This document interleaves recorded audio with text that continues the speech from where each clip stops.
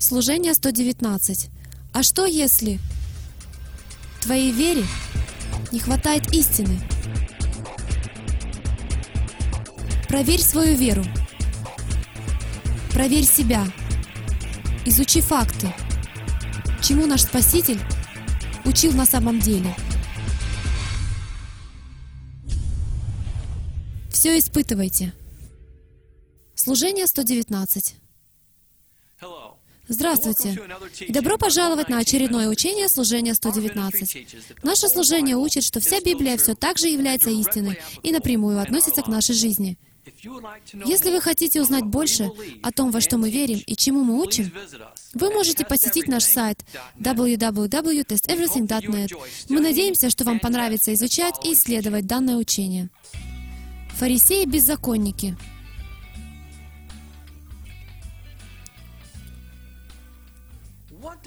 Что означает понятие «быть фарисеем»? Согласно определению, это может означать только одно — быть подобным фарисею, верно? Итак, каковы же были фарисеи в глазах нашего Спасителя? Хорошо. Давайте же посмотрим, что сказал наш Спаситель про них и даже им самим. Марка 7 глава с 8 по 13 стихи. «Ибо вы, оставив заповедь Божию, держитесь предания человеческого.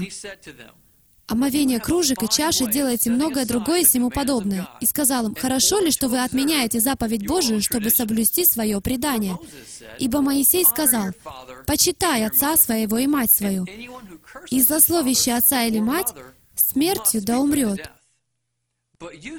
А вы говорите: кто скажет отцу или матери: карван, то есть дар Богу, то, чем бы ты от меня пользовался, тому вы уже попускаете ничего не делать для отца своего или матери своей, устраняя Слово Божие преданием вашим, которое вы установили, и делаете многое сему подобное». Здесь мы видим, что сам Христос обвиняет фарисеев в том, что они отступили от закона Божьего, чтобы следовать своим собственным традициям. Что же еще сказал наш Спаситель о фарисеях? Матфея 23 глава. «И сказал: на Моисеевом седалище сели книжники и фарисеи.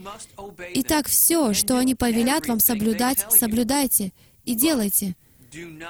По делам же их не поступайте, ибо они говорят и не делают».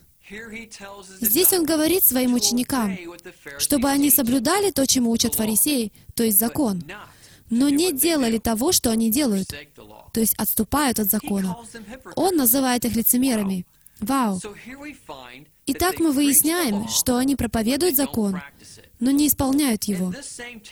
В этом же самом тексте Он называет их слепыми вождями и безумными.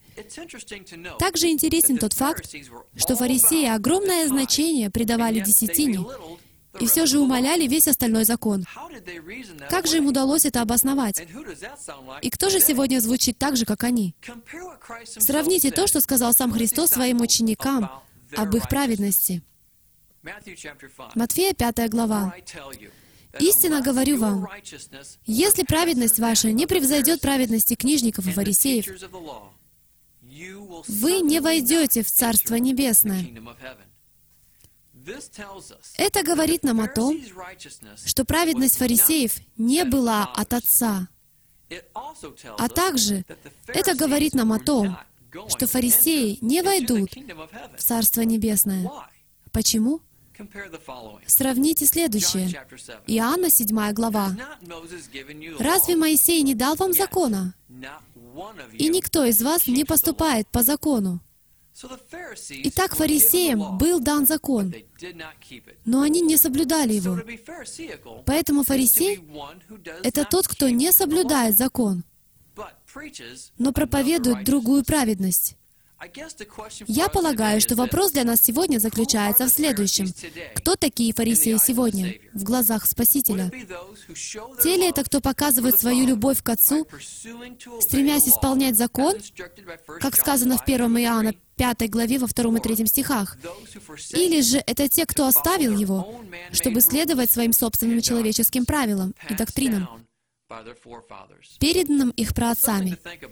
Есть над чем задуматься, не так ли? Мы надеемся, вам понравилось данное учение. И помните, всегда все испытывайте. Шалом.